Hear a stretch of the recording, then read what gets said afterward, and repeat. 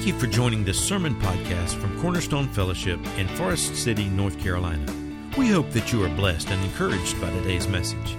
Cornerstone exists to glorify God as we passionately pursue Him and make Him known through worship, discipleship, fellowship, and outreach.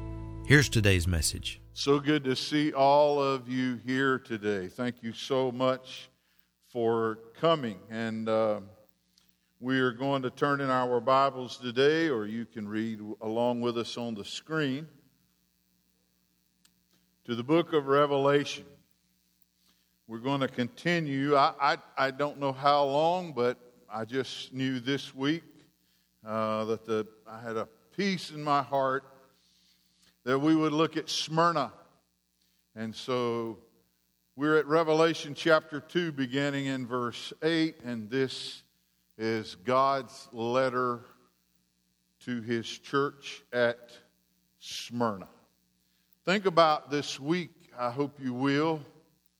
We call it Holy Week, we call it the Week of the Passion, we call it a lot of things. Today is Palm Sunday. This is the day that Jesus came into Jerusalem, and they did cry Hosanna, but that was more of a political statement than anything, and they wanted somebody to take charge. They wanted a Christian in the White House, so to speak, which that would be great.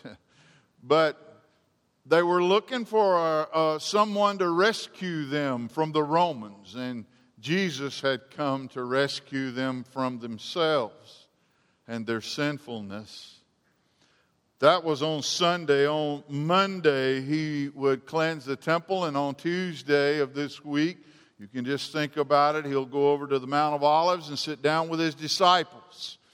And He will speak with them about some things, some final things that He wants them to know. We call it the Olivet Discourse. We're not sure what He did on Wednesday. We know on Thursday He would wash the disciples' feet, and we know that on Friday He was crucified. And we know that on Sunday He rose again to live forever. So I hope you will be here Friday night as we take communion together and as we celebrate together our God coming and being willing to die for our sinfulness. And then Sunday morning we'll be back here for Resurrection Sunday, and hope you can be here. Well, look at what God says to the church at Smyrna this morning. The word Smyrna is a word that means bitter. We get it from the word for myrrh, some of the spices that were brought as a gift to Jesus. This is an old city. It's gone by some different names, but it was actually founded 3,000 years ago, and it goes by the name of Izmir now, but it's still there under a different name. As a matter of fact, it is the only city of the 7 churches that still exists today. It was destroyed in 600 BC, but Alexander the Great would come along and he would rebuild the city again. And even though it was a city that had endured, it was pagan to the core. This would be the first city to have a shrine to Dea Roma. That is the Roman Empire seen as a god. And they actually had a shrine where they worshiped the Roman Empire there at the Dea Roma. Polycarp is a famous preacher who pastored this church. He was one of them at least. He was killed in February on the 23rd in the year 155. But if you know much about church history, you know that he was a very faithful martyr. And I would say this today, if I could just ask God to do one thing for us in this whole sermon today, it would be, God, give us the heart of a martyr. Help us to understand what it was like to be able to stand up and say, I will not deny my Lord. I will not compromise my faith, even if it costs me my life. So that's what I would ask of the Lord today. Let's read together. And to the angel, in verse 8, and to the angel of the church in Smyrna write, the first and the last, the protos and the eschatos. We get our word eschatology from the word for last. But I am the first and the last, who was dead. This is Jesus Christ.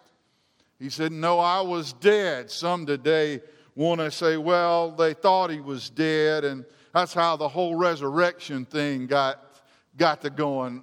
No, he said, no, I was dead. And has come to life, says this, I know your tribulation and your poverty, but you are rich. And the blasphemy, I know the blasphemy by those who say they are Jews and are not, but are a synagogue of Satan himself. Do not fear what you are about to suffer. Behold, the devil is about to cast some of you into prison so that you will be tested. And you will have tribulation for 10 days. Be faithful unto death, and I will give you the crown of life. He who has an ear, let him hear what the Spirit says to the churches. And he who overcomes will not be hurt by the second death.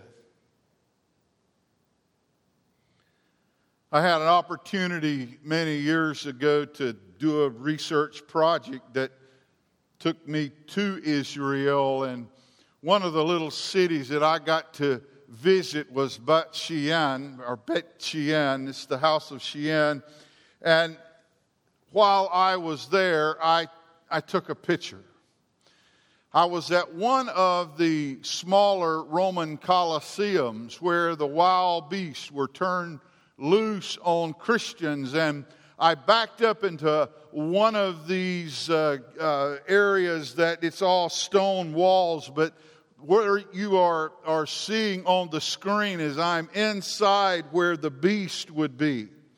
And there would be a cage door that they would open, and they would release the beast, and he would come out of this place where I am sitting taking the photo, and he would run out into the arena, and he would be looking for something to attack. The crowd would just be so rambunctious, his nerves would already be on edge, and the Romans around there loved to sit in the seats and watch these wild beasts tear Christians from limb to limb.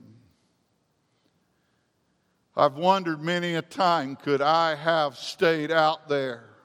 Could I have stood out there and looked up to heaven and said, God, release the beast? Could I have been like some that we know of who told the Romans, release the beast and maybe they be upon me. And if they don't rush me, I shall rush them. And may they eat every bite of me. Ignatius said, let them eat every bite of me. He said, so they can be a sepulcher to this dead body.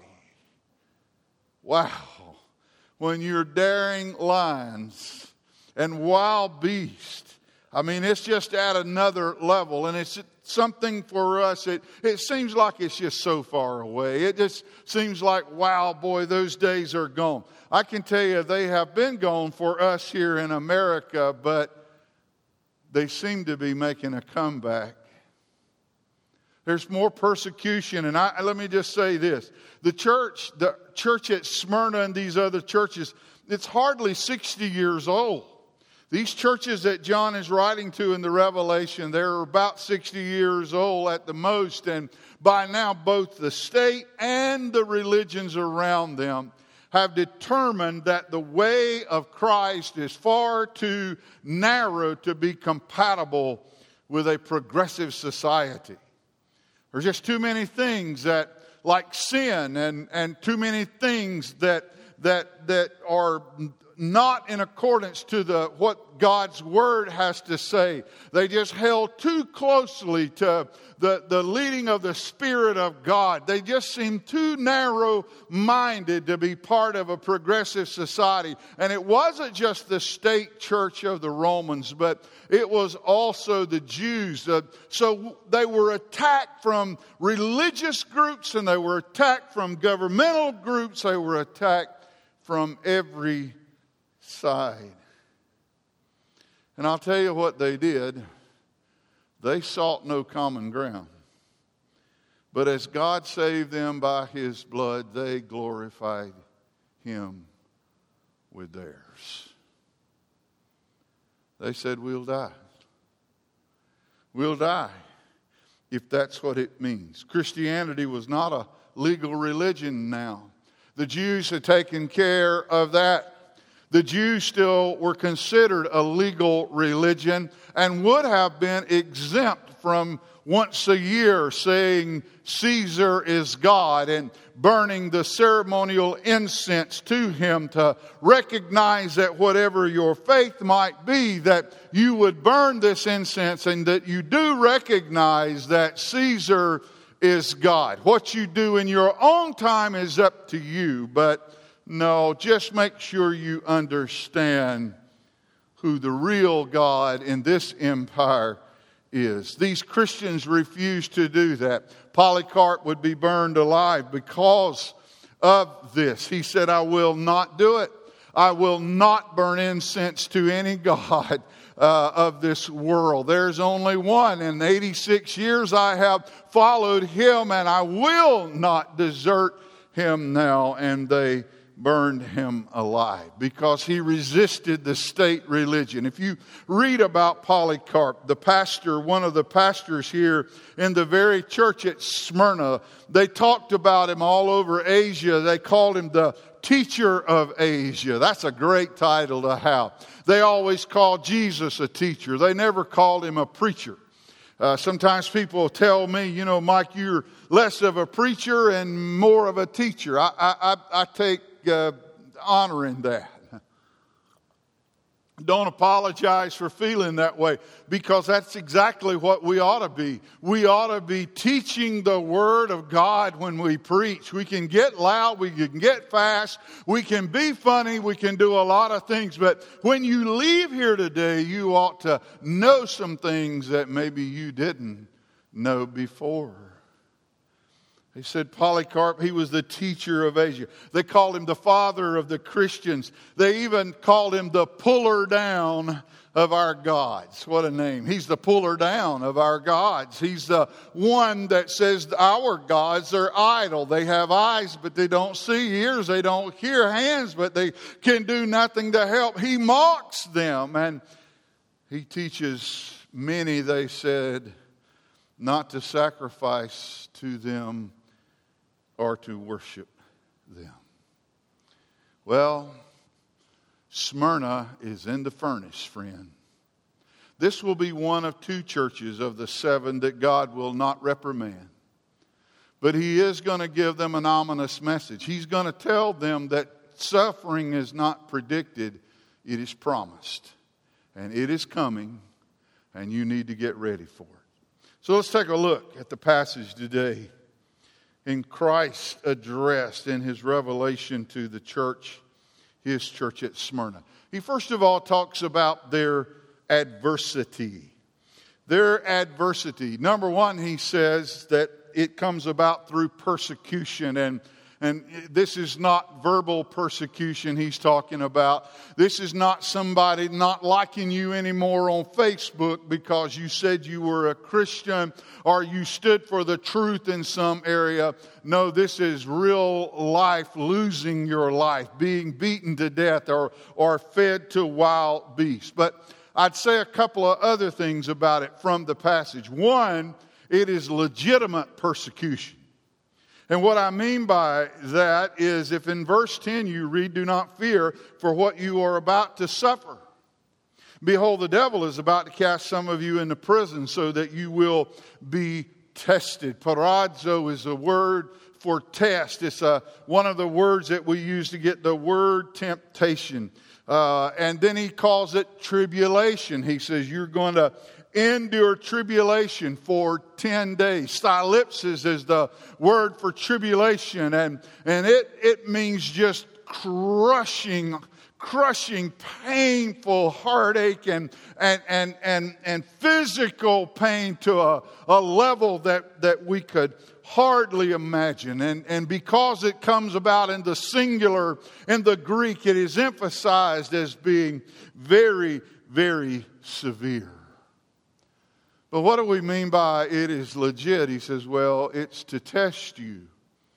You're not suffering because you've misbehaved. You're being tested because you stood up and said, I will stand for God no matter what. I want to read a passage, 1 Peter chapter 4, just quickly, starting in verse 12. He says, Beloved, do not be surprised. Peter's writing late in the New Testament. He says, don't be surprised at the fiery ordeal among you which comes upon you for your testing, as though some strange thing were happening to you. But to the degree that you share in the sufferings of Christ, keep on rejoicing, so that also at the revelation of His glory you may rejoice with exultation. If you are reviled for the name of Christ, you are blessed, because the Spirit of glory and God rest upon you. But he warns them, verse 15, make sure that none of you suffers as a murderer or a thief or an evildoer or a troublesome meddler. He says, don't call it suffering for God if you broke the law and you get a speeding ticket. Boy, that would seem small to this stuff. But don't say, oh, I'm just being persecuted for the cause of Christ. No, you're being persecuted because you drive too fast, okay? And if you get caught running your mouth and you get embarrassed because you said something you should not have said, he says, don't call that suffering for Christ. Don't suffer as a thief or a murderer or as a troublesome meddler or busybody. But if anyone suffers as a Christian, he's not to be ashamed, but is to glorify God in His name. That's legitimate suffering. It was a legitimate suffering. They're also speaking about what they were going through, this adversity, this persecution. It's not only persecution and legitimate persecution, it's limited persecution. Verse 10 says, then you will have tribulation for 10 days. We're not sure what he means by that, except that we know there will be an end to it. It might. It could. I don't know. I wouldn't say for sure either way. But it could come from the book of Daniel, where Daniel said, let us eat the diet that we want to eat for 10 days and then look at us and see if we don't look just as healthy as those who eat what the king says that we are supposed to eat. He was a follower of God in a country that cared nothing about God, and he was trying to stand up for what was right. And so he did it for 10 days. Maybe that's it. But here is the point that we cannot miss. The point that's so important is it won't always be this way. The day will come when it will end. I want to tell you, boy, being a pastor, sometimes you get in some, you talk to some hurting people. Yeah, and yeah, I've been through a few things myself in recent years, as you know and can tell probably. But I can just tell you, I sit down with people sometimes and I just weep with them. I quit giving out those pat answers years ago, that Sunday school answer, well, just trust in the Lord. If He leads you to it, He'll lead you through it. Man, I want to tell you something. If I hear that one more time, I think I might just choke somebody. I'm telling you, sometimes the only thing you can tell people that makes any sense to you, and hopefully it will later make sense to them, is that the day will come when it will not be this way. That's all I know to tell you, David. He lost his daughter to COVID. I've seen that man cry and shake, and I've seen him go through all kinds of things. There are others of you, you've lost husbands. Some of you have lost sons. WD and Terry, all I can tell you is that the best thing I can tell you is the day will come when it will not always feel like it does now. God says, I will put a limit to it. It will happen, and it is for sure. But God says, I will limit this. And man, I am here to tell you, I'll be glad when what goes on in this world is over and done with forever. I'm tired of sitting with people when the doctor says it's in the 4th stage and really there's no reason for treatment. We prayed for a woman this morning in my office who has already refused chemo for this round. She knows her days are limited and there's no need of going through any of that. I went and visited my friend Dennis Bell this week, a healthy man other than the fact that he broke his neck a few weeks ago and he's paralyzed. I hope he walks, but I don't know that he ever will. Now, he'll tell you quickly that if I do or don't, I'm a born-again believer, and it's going to be okay either way.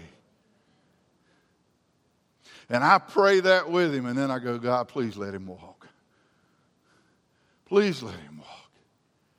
Can't tell you how many times he and I have gone down through the woods deer hunting and done all kinds of crazy things together. He told me the other day, he said, well, I got this motorized chair. It's got 2 spotlights on the front. He says, you get on the back with the rifle and tell me which way to go. He said, and we'll go hunt deer. Oh, yeah. I laughed and I cried with him the other day. Man, all I know is one day, folks, it won't be like this anymore. They had adversity, yes, persecution. They had adversity also through poverty.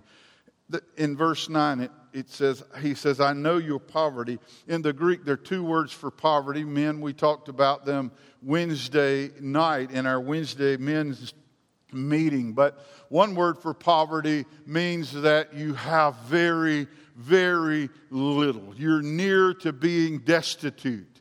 And then there is another word for poverty, tokos, and that word means no, you are at the place where you have nothing. You're not near there, you don't have anything.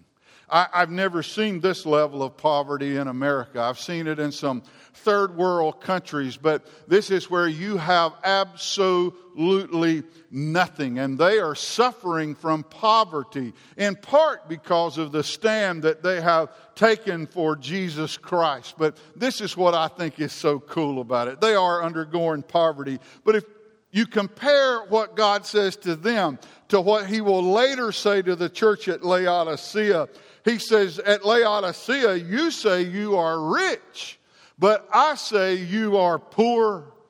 But to Smyrna, he says, you feel like you're poor, but he says, because you have what really matters, I tell you, you are rich. You're rich. Man, let me just tell you, we can let things like riches get between us and God. And let me make sure you understand this. There's no need to win the lottery to start putting other things before God.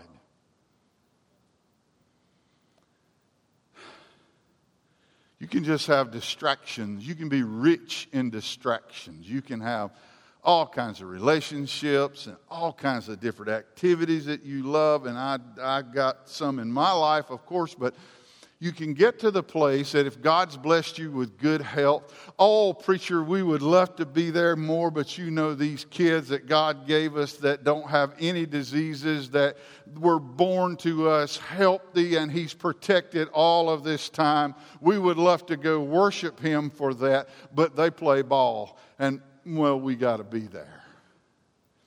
That's a distraction in your life. And when it begins to take you away from God. As a matter of fact, in Luke chapter 14, Jesus gave this invitation one day for people to come and follow Him. And it says the people that heard Him at once began to make an excuse. One of them said, well, I'd come. Oh, how many times have I heard that? I'd have been there. But he said, I bought a parcel of ground. He didn't say that I inherited a ranch in Texas. He said, no, I just bought a piece of land. Another one said, well, I bought 5 yoke of oxen. And another one said, well, I've married a wife.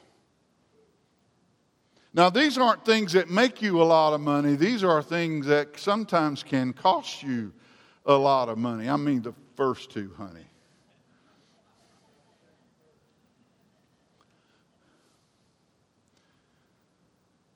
These people didn't strike oil. What they had in their life were busy things, little things that need to be taken care of. Hey, these are the people that would tell you in a heartbeat, oh, I'd love to be there more, but schedules nowadays, man, so many things going on in life, and I can tell you, you can become rich in distractions. God's blessed you and your family with so much health and some extra money on which you may not even tithe. So you got to at least go to the coast once a month and spend a little bit of it. You got to use those new golf clubs. My goodness, you paid $2,500 for them. Told your wife $15. But you need to go use them things. I guaranteed you would shoot under par. You need to go ahead and let that disappoint you. I'm just saying to you, you can have so many blessings that God has given us, but instead of coming to His house and thanking Him for it, you can just let it take you totally away from Him and keep you so occupied that you just live, die, and go to hell without Him. A lot of people are going to do that. You know, when it comes to Jesus' economy, He asks 2 questions. In Mark chapter 8, He says, for what does it profit a man if he were to gain the whole world? No one's going to do that, but He said, how much better off would you be if you gained the whole world and lost your soul? And then He asked a second question, for what will a man give in exchange for his soul? You didn't realize it, but you were spending your soul. You were trading your soul. You just thought you were maybe working some extra hours, or you just thought that you found something you really enjoyed to do with your time, or you just thought it would be good for the kids. You never realized that what you were giving away when you gave those things yourself, you were giving them your very soul. It's like thinking you have $100 in your wallet only to discover, oh, that's right, I already spent that. How sad it would be one day to realize and know that you forfeited your soul so you could bury yourself in all the things you enjoy. And with God, you might tip Him occasionally. Come when you can. Oh, man. What will a man give in exchange for his soul? Adversity. Then he gets personal. He talks about their adversaries. We'll look at these quickly. He said, their adversaries, your adversaries, Smyrna, the ones that are fighting against you, first of all, their method is deception. Because they say that they are Jews, but they are the synagogue of Satan. Now, this didn't make the Jews very happy, I promise you, because the Jews believed they were a gathering of the people of God. And a synagogue, the word we get synagogue from, means to lead together. And they would come together. And synagogue started when, if you just had 10 male Jews that came together to study the Torah, then that was considered a synagogue. But I don't know. They must have had some Baptists with them, because they had to build buildings and call them synagogues. And then they designed them. And then they put seats and furniture in specific places. And they made it out to be a ritual. But when they met, they said, "We are the leading together of the people of God." But God said, "No. Got the wrong name on that door." He says, "You are of the synagogue of Satan." Of Satan. Man. Several times in here that we say one thing, Jesus says another. We still do it today. We come to Jesus with a whole bunch of, I tell you, I think. Now, I heard Preacher Mike today, boy, he was topping cotton today up there. And I know he means well, but I tell you how I see it. How you see it. Let's don't even do that to you. Let's do it to me. Take how I see it. And $5 and get you a cup of coffee at Starbucks with an idol on the cup. I'll preach about her one day. But I'm just saying to you, how I see it doesn't matter. You thought how you see it didn't matter. Let me just tell you, how I see it doesn't matter. What God has said is the only thing in the end that's ever going to matter. Look at these churches here. They say they're Jews. God says, no, I say they're devils. Ephesus says, well, I think we're doing pretty good as a church. God says, but I know your works. And Thyatira, they said, well, we got a woman in our church who's a leader. And God said, no, she's not. She's a Jezebel. And she's leading all right. He says she's leading people astray. Laodicea says we are rich, but God said to them, you are poor. And he says at the church at Sardis, when we get to them, he says, you have a name that you are alive. But I say, you are dead. Your church is dead. It's dead. Man. He clears up this deception. Their methods of deception, their minds are depraved.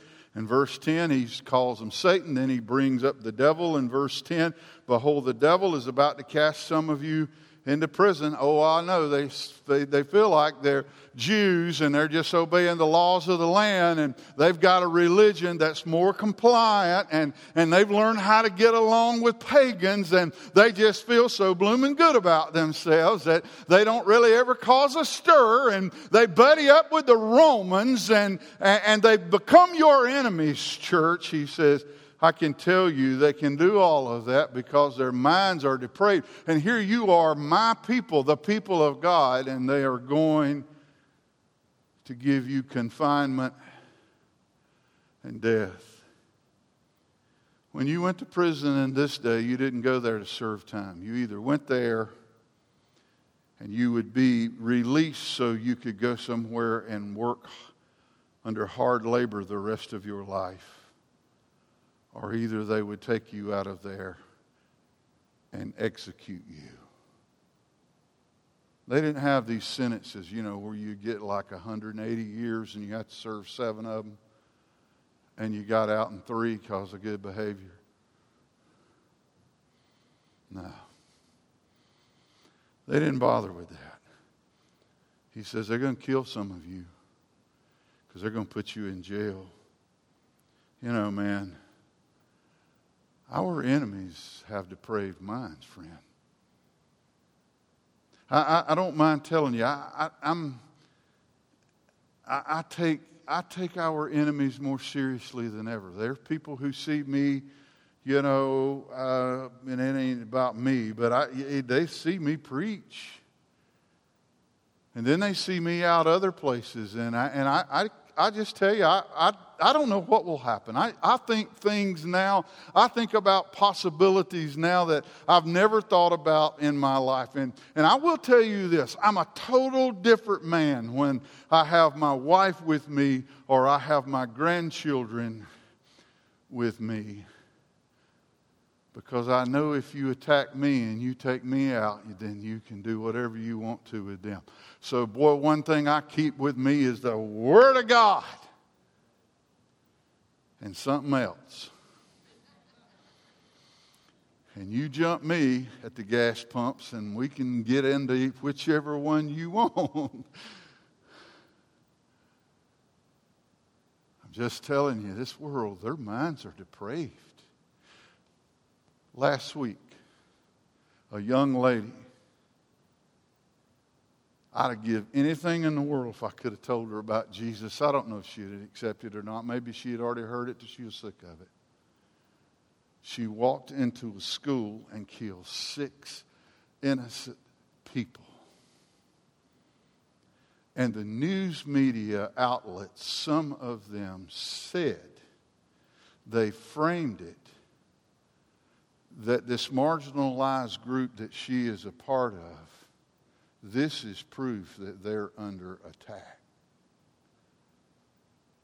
I'm like, she just killed 6 people.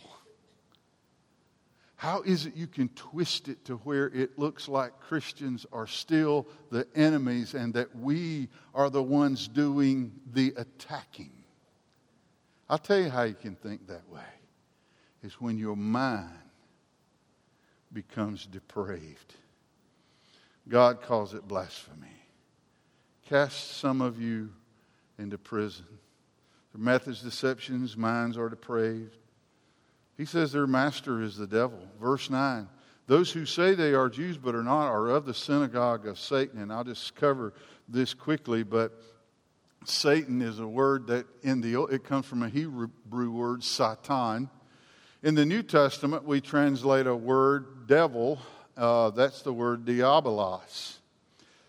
Diabolos might help us a little bit better because dia means across, like diagonal, and balos means to throw. It means to throw across. It's like when you've got a plan together and you're trying to do something for God, and here comes this big hindrance right across the path. Something you never even saw. You just, boy, there it was. He likes to throw a wrench into gears. He likes to throw something across. Might be an accusation or some way if he can hinder you. He is a saboteur. And I can tell you, buddy, just because they were called Jews, God says, I can tell you they are of the devil. And I'll say this and move on. But I have to admit to you, the meanest people that I've ever met in the world, I met at church. That's pretty sad. If I could introduce you to some folks that I used to hang out with, it may really shock you. But I can just tell you, sometimes people that they don't even realize that they are being used by Satan. The devil is throwing them across people's paths, keeping pastors awake at night, worrying folks about insignificant, foolish things, complaining about things when they ought to be praising God. You can do all of those things and Satan be just using you to needle and just tear people apart, and you might not even realize it. Oh, church, if you're weak in the area of emotions, I can tell you this, you can find things here at church. I've seen it for 40-something years. Maybe you were someone, you never got that managerial position at work. You thought you deserved it. Well, of course you knew you did. You were smarter than the rest of them, been there longer and all of that. You just knew you ought to got that job. You didn't get it at work. And they don't play like church. They just said no. But boy, church. You come to church and you get a job and you get a little bit of authority and They put you in charge of something, and man, the next thing you know, man, that means more to you than anything in the world. I remember a church I pastored one time, a guy stood up and shook his fist at the church and said, I was director of Sunday school here. That's when we had Sunday school and we had directors of Sunday school. Maybe he was called the Sunday school superintendent. I'm not sure if he had 2 stripes or 1 on his arm. But that's how he felt. I was over the Sunday school department, and he shook his fist and he said, and these deacons have taken that away from me. Ooh. I had just gone to that church. That was about my second Sunday there. I was thinking, wow, I love this. This is going to be good. Man. People that don't get to express themselves other places. You know what you know better than to say to a highway patrolman? You say to people at church, because we'll let you do it. And there are very few consequences of it. I will say this, henpecked husbands are the worst. Really? When you don't get to say much at home and you come to church, you can be a thorn in the side. I know I'm getting off subject a little bit, but I've met some men. I wanted to go to their wives and say, look, let him drive at least one day a week. Do something with him. Because he and I are about to get a divorce. Oh, yeah. Adversity, their adversaries. Last of all, they had an advocate. And of course, that's God. 3 quick things. He says, I am attentive. He said, I know your tribulation, and I know your poverty. What a great blessing to know that whatever you're going through right now, he says, I know. I know. Man, that even feels good from a human being. Really. When you feel like your life is just about to crumble and somebody puts their arms around you and hugs you and just whispers in your ear, I know, I know, I know. I know your heart is breaking.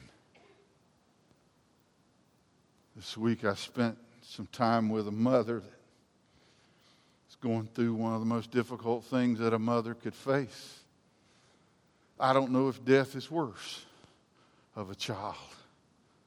Doesn't know what to do. Falling apart.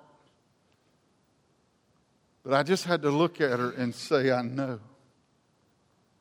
I know. I may not know how you feel. I don't ever like telling people that because I don't really know how they feel. They may process something. I went through the same thing maybe, but they may process it totally differently. But if you just go to somebody and say, look, I know you're hurting. Your little body is just shaking. She could barely put words together, but I was able to pray with her and comfort her. And just the fact that somebody was willing to listen. You know, they say that listening and loving is not the same thing, but it's hard to tell the difference. But what about when God says, I know? I know. People have asked me before, where was God when I lost my son? Same place he was when he lost his. And he can look at you and say, I know. I hadn't forgot about you. Well, he's attentive. Secondly, he's alive. In verse 8, the first and the last, who was dead and has come to life, says this.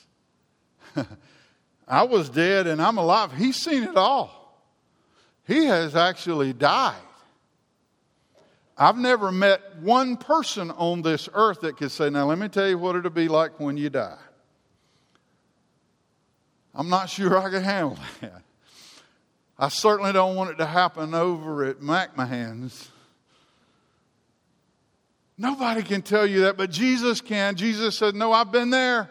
And I love what Paul says about him. He says he is the first fruits of those who have been raised from the dead, who will die and live again.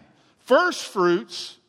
If you've got first fruits, that means you must have what? Some more coming, right? And that's me. And that's you if you put your faith and trust in Jesus Christ. He said, I'm the first one that rose from the dead. But there's going to be more. And man, that is some awesome news. I can just tell you. It was wonderful to hear my brother Dennis's testimony this week when he told me, he said, I came so close. So close. He said, I had run out of oxygen and I knew that I was dying. My face was buried in the dirt. He was paralyzed from the neck down. Couldn't move anything. Couldn't get his head from the blood that was puddling in front of his face. He said, I knew that I was dying. But he says, I knew that it was all right.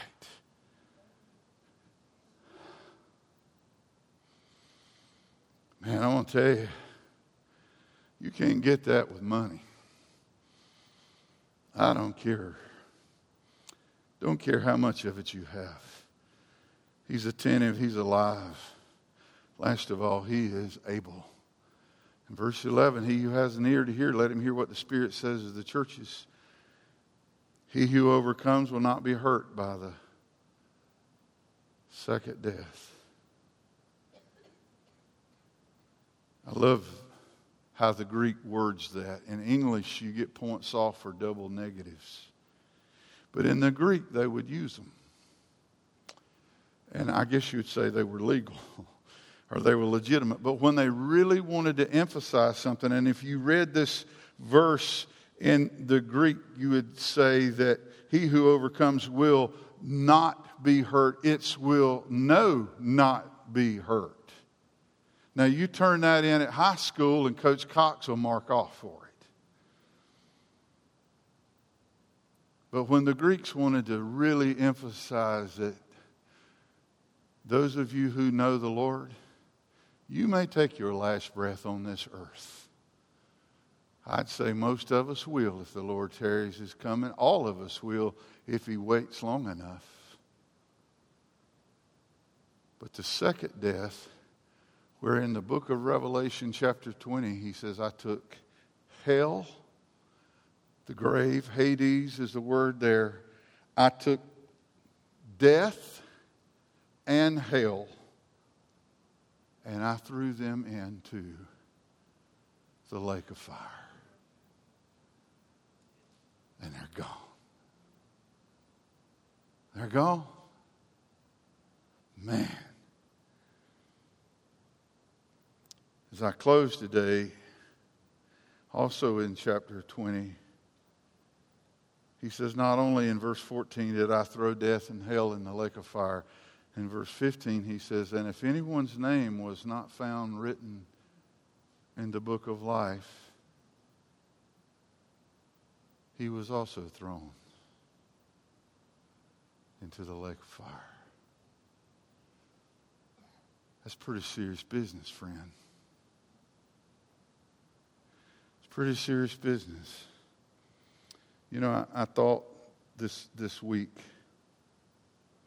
I'm faking a mountain of sound booth back there, sorry. But I thought this week about something. These people being in prison. I have ministered in prisons before, and I'm fascinated. I watch a lot of documentaries on people who are in prison. It's hard for me to understand how they just get by from day to day, but we have now out in Colorado a prison where we put people that have proven that they can't live among other human beings. It's sad, but we have those. They put them in prisons, they kill prisoners.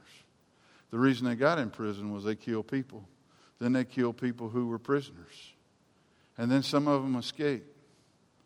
So guess what? El Chapo, one of them, he's in a place where he cannot get out.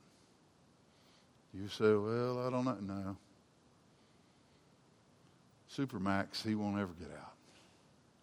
They control his life completely. Now, I thought about this. I see people that I think you're in prison. Maybe not in one with an iron door, but maybe one that's more secure than that, because there's so many things that I keep hearing people say that they'd love to do for the Lord, but they're imprisoned by a lack of time, and priorities are out of sorts, and they got so many things they want to do. Their ankle bracelet will go off if they start showing up for everything. It is like they're in prison. We've actually had people who were in prison tell me before, because we have all kinds of folks who come here, and I'm glad we do, but we've had folks to say, I'll be back in 2 weeks because that's when I get parole. There are people not sitting in these green chairs this morning. You know why? They're in jail. Oh, not the kind with bars on the windows. The kind that says, you don't have time, got other things to do. You won't be able to give. We're going to take an offering in a little bit. See, Satan's already got a levy against your money. You're going to need that, right? To do all those things that you want to go do this next week other than serve God. So you won't be able to give. Oh, you might throw a couple of bucks in there in a little bit, but we have to understand, don't we? If you could just help us to see that you got a lot going on in your life. You're in jail is where you are. You're in prison. You got a mortgage that's got a thumb on you. You own so many toys, you need to have a yard sale probably. You're in prison. You quit owning your fancy car, didn't you? It owns you now, don't it? I see fancy cars sometimes and I think, I wonder who belongs to that. Oh, yeah. It can be a terrible thing. Let me just say this as I close. I am going to close.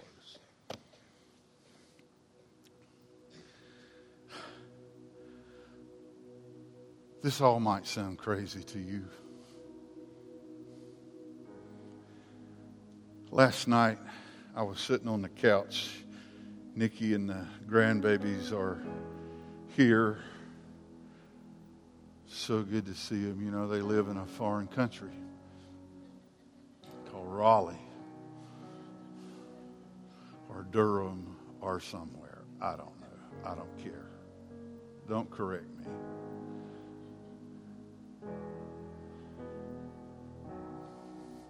They're here. They were all watching something on television. I had my headphones on. And I was working on my sermon. And I was playing some music in the background. And a song came on. Travis Cottrell's Just As I Am.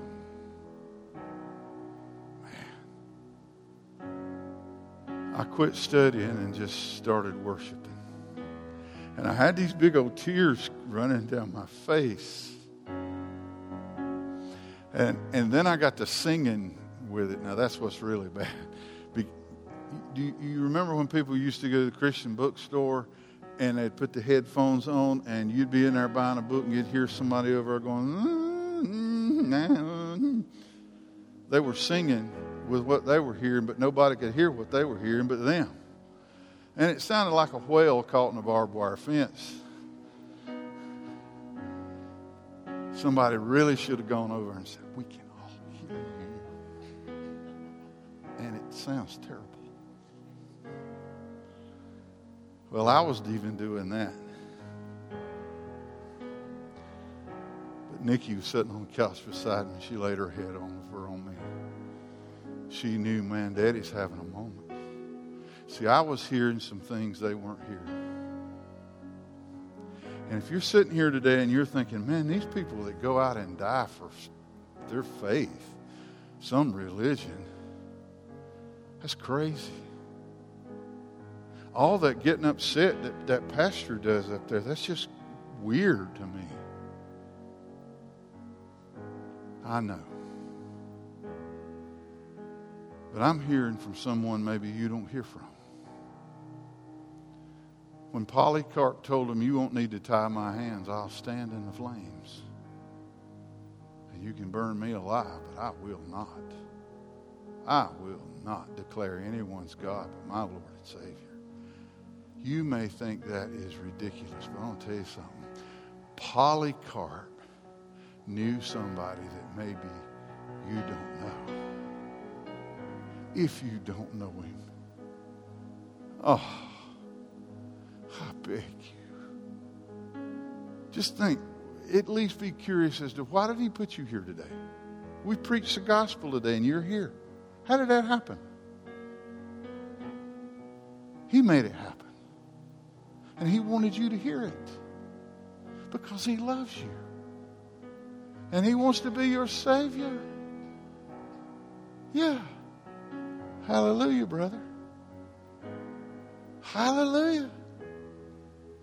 Man, he wants to be your Savior. You can leave here today knowing that if you don't even make it home today, you'll already be at home. How about that? One that you didn't have to pay for. One that he paid for with his blood. Really? Man. Maybe you're one of those lost henpecked husbands. You can quit getting on our nerves. How about that? If you promise, we'll baptize you for free. Actually, we will anyway. Man, let's bow our heads. Let's close our eyes. I'm not going to just pray a prayer and have you repeat it. No, because it's not going to really matter how you word it. If you look at everyone that got saved in the New Testament, everyone who trusted Christ as his or her Savior, never did two of them say the same thing. There's always different words. There's always different words. Be merciful to me, a sinner. Oh, I was blind, but now I see. Maybe right now, in your own words, in your own way, you would love to just say, Lord, I want to trust you right now as my Savior. I want to give my heart and life to you. I want you. I want you, God, to forgive me of my sinfulness.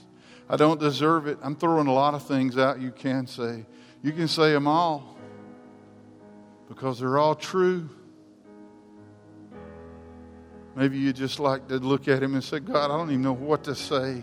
I barely understood 10% of that sermon today. Never heard of Smyrna. But what I did understand today was that you love me. You want to be my Savior. And if you want to be my Savior, I want you to be. I don't want to die and go to hell, God. I don't want to die lost. I don't want to live lost anymore. I'm ready to get out of this prison.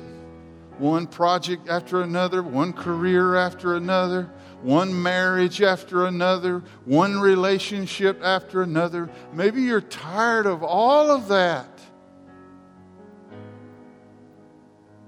Maybe you'd like to give your heart to him. Tell him that right now. Just tell him. Lord, I come to you right now and I pray for some soul that may be sitting in these pews right now, in these chairs right now, and they are in the fight of their lives. All of heaven and hell has come to bear and has faced off in that green chair right there where they're sitting right now. Satan has lied to them. Religious people that are of the synagogue of Satan, God, has misled them, demeaned them. God, you love them. Satan tells them they can't be saved. They can't change. Lord, I pray you would help them to understand they can't on their own, but you can transform their life right now. I pray you'd help them, God. And help us to be the kind of church that will disciple them, come alongside them and love them and care for them, God. I pray you would help us. Give us, Lord, a martyr's heart. In Jesus' name, amen.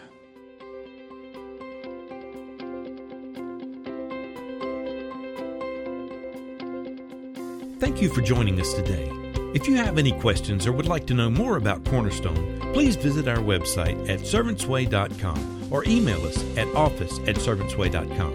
Cornerstone Fellowship is located at 1186 Hudlow Road, Forest City, North Carolina. Please join us again next week.